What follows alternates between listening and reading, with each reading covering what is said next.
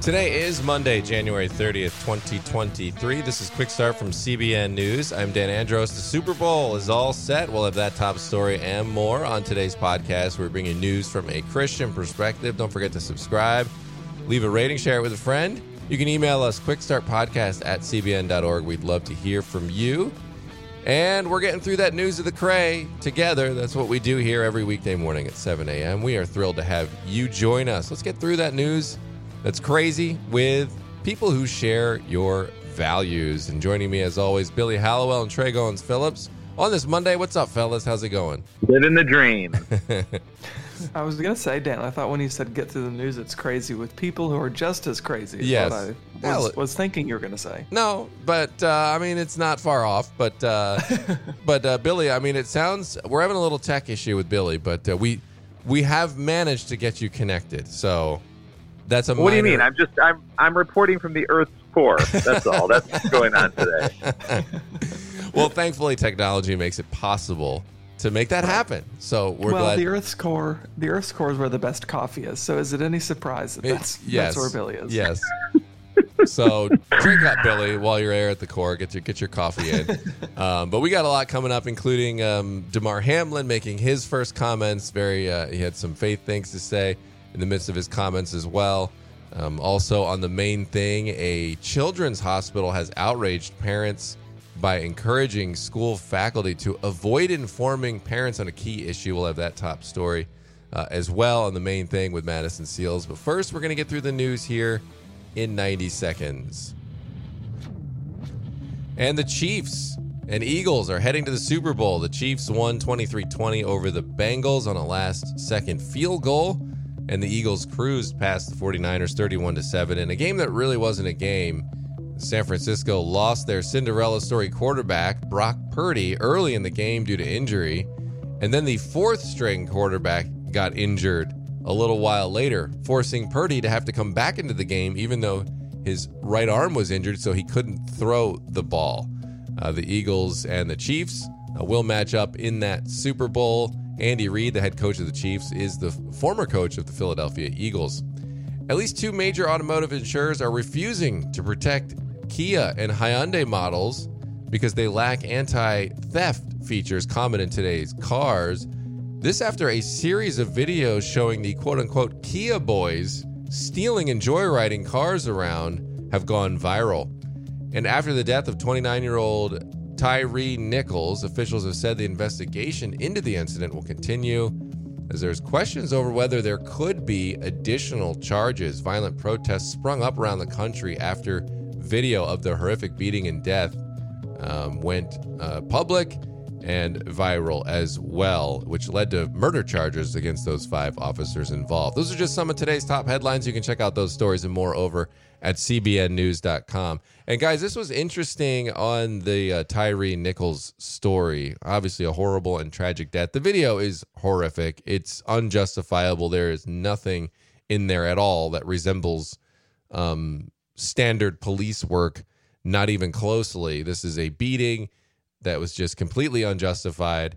And the police department has said that they went out of their way after seeing the video to make sure that they had the charges in place before they released this video because they knew how bad it was. Yeah, and I think when you look at it and you look at what has happened in the past when people have dragged their feet on charges or action hasn't been taken right away, what you see are massive protests, property destroyed, lots of chaos that follows because of the anger over that. So I think people have learned that you have to move swiftly, especially when you have a case where there's video showing it and it's really undisputable what happened, and we should all be horrified. And so I think they're just getting ahead to try to prevent more chaos as a result of it. Mm. Yeah, well, I was going to say, even already in Georgia, like Atlanta, there's already been a lot of violence over this and other situations. And Brian Kemp, the governor there, has declared a state of emergency. So I think that there is an urgency to take swift action because it can get out of hand so easily. Yeah. And the sad thing too is so often I think the media is quick to jump on it and they don't help. Oftentimes the media just further inflames the situation. And so I think politicians and law enforcement officers, obviously we can all agree that this situation is wrong and was mishandled and just a tragic incident all around. But I think politicians also have to deal with the fact that this is happening and the media is often going to further inflame it. So we need to really, really, really do our due diligence to tamp it down quickly. And the best way, obviously, is just to hold the right people accountable. Yeah. And you can really identify oftentimes in these sorts of situations, the activists versus people responding in good faith to what they're seeing on the screen. Because, immediately there were a lot of people who jumped to this being a race-related issue. But then when we see the officers, all 5 of them were the same race as the victim. And so then that kind of gets thrown out the window, but then some people are still trying to find ways to further those narratives.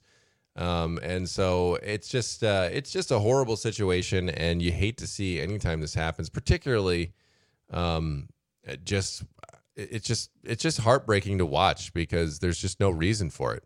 There was just absolutely no reason for this young man to be dead.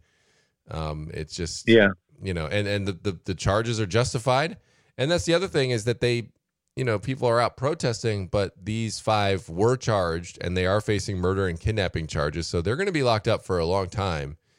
So, I mean, I guess unless they were somehow acquitted, then maybe you could understand the protest, but it just seems, it's just, I guess people are frustrated at this point, and that's why they're taken to the streets. So, but all right. Go ahead, Billy. Well, I'm just going to add one quick thing. I think that what needs to happen is an actual conversation about the real issues at play with, if people believe that there's an issue in policing, right, with the way that the system operates, or there need to be better safeguards, now is the better time to have that real conversation about real issues, right? So hopefully that happens. Yeah, indeed. All right, well, we're gonna head on into our focus story here now, and Bill's safety, Damar Hamlin, he spoke out over the weekend in his first video statement since that horrific collapse on the field. And what did he have to say? So, he really had a lot to say about hope, gratitude, resilience. One of the things he started with was talking about how he's made this amazing progress, but he waited, to speak out. And it was really understandable. He's like, look, this was a lot to take in. It was a lot to handle. He was just released from the hospital January 11th. And so he said the chaotic nature of that near-death experience and the healing and everything that was going on, that's why he took the time to sort of just take a back seat, but wanted to speak out really in gratitude. I think one of the big pieces of the puzzle here was that he wanted to thank by name the people who saved him. He talked about the Bills medical team. He thanked the University of Cincinnati Medical Center, kind of went down the line, and all the way to his family and the friends who had stopped by to text or texted him or stopped by to see how he was doing. So really a lot of gratitude. Yeah. And did he say anything specifically about God? I mean, I know prayers and his family were certainly open about their faith in the midst of the whole ordeal. Did he add anything about that in his comments? He did. He brought up God a couple of times. He said, what happened to me, and this is a quote, on Monday Night Football, I feel is a direct example of God using me as a vessel to share my passion and my love directly from my heart with the entire world. So he talked about, God's purpose for his life. He said with God's guidance, he wants to continue to do wonderful and great things. So God is very much a part of that story, and he sees what happened to him as an example of God reaching people through him. So pretty powerful. Yeah, definitely. What do you think we can glean about his future from this video? It's very hard to know what's going to happen, obviously, with football, right, and his future, right? Yeah. Where does that stand? And lots of speculation there. He doesn't address any of those questions in the video, but he does address this idea, and again, it goes with what he was saying about God, that there is a plan for him beyond, and that he wants to continue being a role model. And he said he thinks that this is just the beginning of the impact that he wants to have on the world. So I think you're going to see him do a lot. I don't know what it's going to be, but he's not going anywhere anytime soon. Yeah, I mean, honestly, just me as a parent and thinking about if this were my kid, I really hope he uses, because his charity that he had started was just a small charity giving back to his community, and it raised millions and millions of dollars. I mean, that's a great start for a charity if he wanted to go in that direction. I just know as a parent, if that were my kid and he went back out on that field, I just don't know if I could stomach that. I mean, that would be too much for me. But, when people are young, I mean, maybe he has a different view on his mortality now after this incident. But when you're young and in peak physical shape like NFL athletes are, sometimes you shoot a little higher than the average person would. Yeah, no, absolutely. And I agree with you as a parent. It's like the last thing you would want is you want to keep them safe. Don't go out there and do it again. Yeah. Right? Yeah. It's just a cool story all around, I think, to see his faith. And like we were talking about on faith versus culture this week, actually, is just the way that incidents like these, I think, kind of shake everybody. And as believers, I think it's a great reminder that nothing is wasted for a Christian, right? The Lord is sovereign over all of it, and he provides a platform in the midst of trials, right? He's gone through what he's gone through, and now everybody's looking at Damar Hamlin. So there's an opportunity for him to kind of share his faith through that and say, look, the Lord is still using me in the midst of this. Is he going to end up playing like he has before? Maybe, maybe not. Like, we don't know how that's all gonna shake out. Yeah. But he's using his platform to share his faith, which I think is super encouraging. And for the non-sports people, it's a cool story to see, because look, hey, there's still a really, really cool story here that's transcending sports, because people who don't care about sports at all are looking at Damar Hamlin right now. Yeah, absolutely. And I, for one, am glad that he released a video where you could see him so we could get all the conspiracy theories out there to hopefully be put to rest. Because it was odd. Billy and I were talking about this. When he went to the game, like, you couldn't see his face. And it was just, I mean, there were probably maybe medical reasons for that, but it just looked weird. You're like, hey, Damar Hamlin's out. And then it was just like a face. It was just like a person covered. You could have been anybody. Could have been me out there.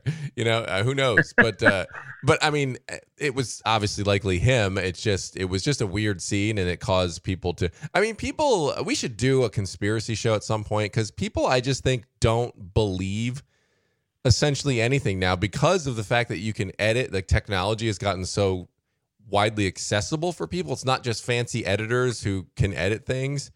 Any video now, people don't even, these Keanu Reeves deep fakes of him at stores getting in fights, and it's not even him. It's just edited in. They look so real. We're heading into a weird time when it comes to conspiracy theories. Yeah. So mix that with media bias for years and years, where people don't trust anything, right? Yeah. And so you end up with a really weird situation. Right, and confirmation bias that people get through the news that they have kind of embedded in them. So it's an interesting mix that we have going on, and we'll certainly keep an eye on it. Appreciate you bringing that one, Billy, from the Earth's core. And we're going to get to the main thing now. And a recent statement from St. Louis Children's Hospital has outraged parents across the nation by encouraging school faculty to avoid informing parents if their child is breast binding. Well, Madison Seals talked to the head of Alex McFarland Ministries about this latest attack on the family unit and the impact such attacks have on the foundations of America. That's today's main thing.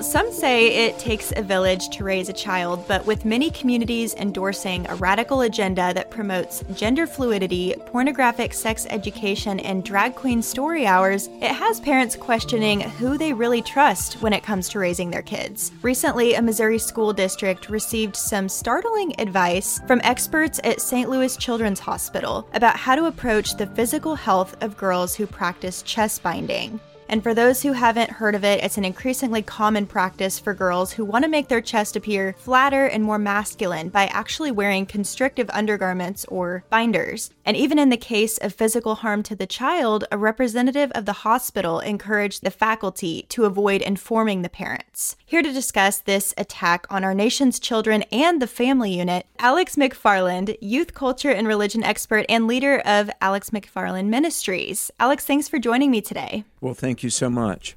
There's two parts to this that are alarming. First, that girls are being encouraged to bind their breasts, and second, that it's being hidden from parents. What were the school's initial health and safety concerns that even caused them to reach out to the hospital in the first place? Well, thank you very much for having me on. And we really are living in a time where so many things are up for grabs, the rights of parents, just the moral foundation of our culture. But really what is of grave concern is this physical and spiritual welfare of our children and youth.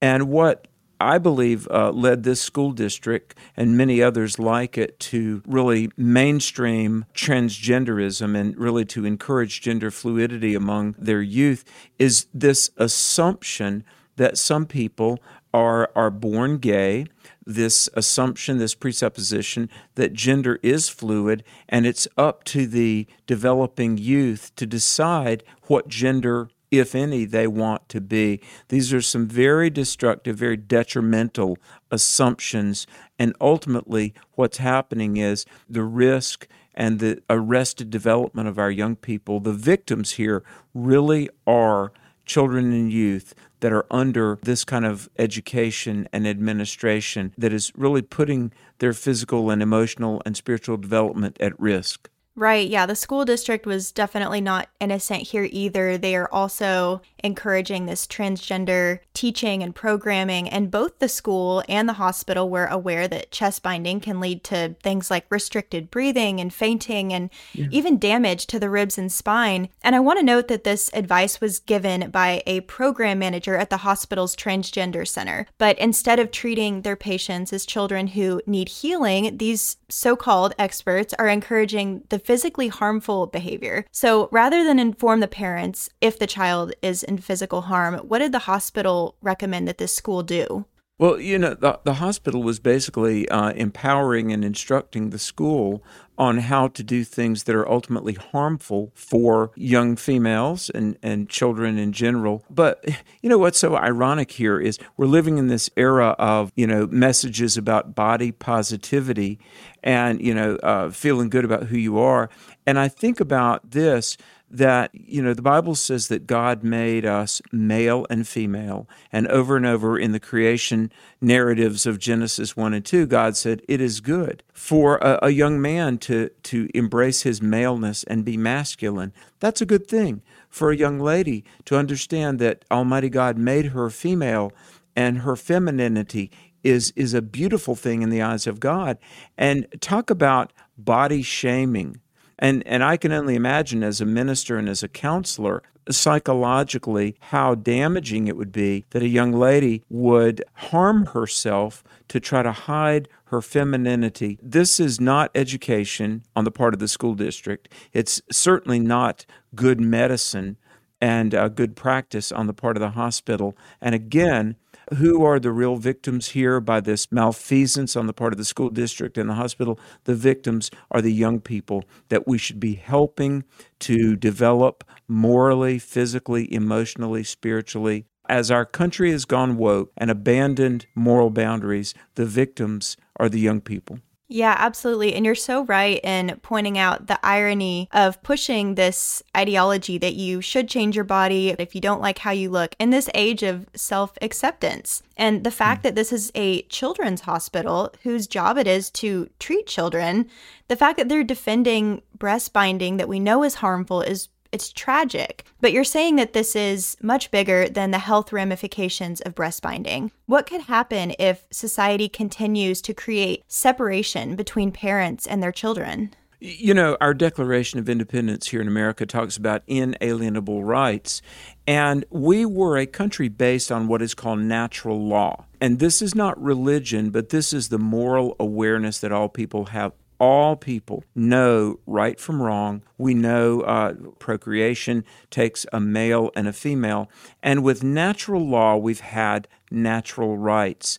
And what could be more personal and more inherent than the rights of parents over the raising of their kids? This sometimes is called freedom of conscience or freedom of conviction. But as the state has grown and as the philosophies, the false teachings embraced by the establishment, whether they be the government, public education, public hospitals, they've embraced false teachings, and to impose those false teachings on individuals, the rights of parents are being undermined and even taken away. That's why I encourage families everywhere. You need to really think about, do I want my child in public school? Public education, which has become less about truth and more about indoctrination. And case in point, when it's contraception, when it's messages about gender, even things like the breast binding in young ladies that are hindering their physical development because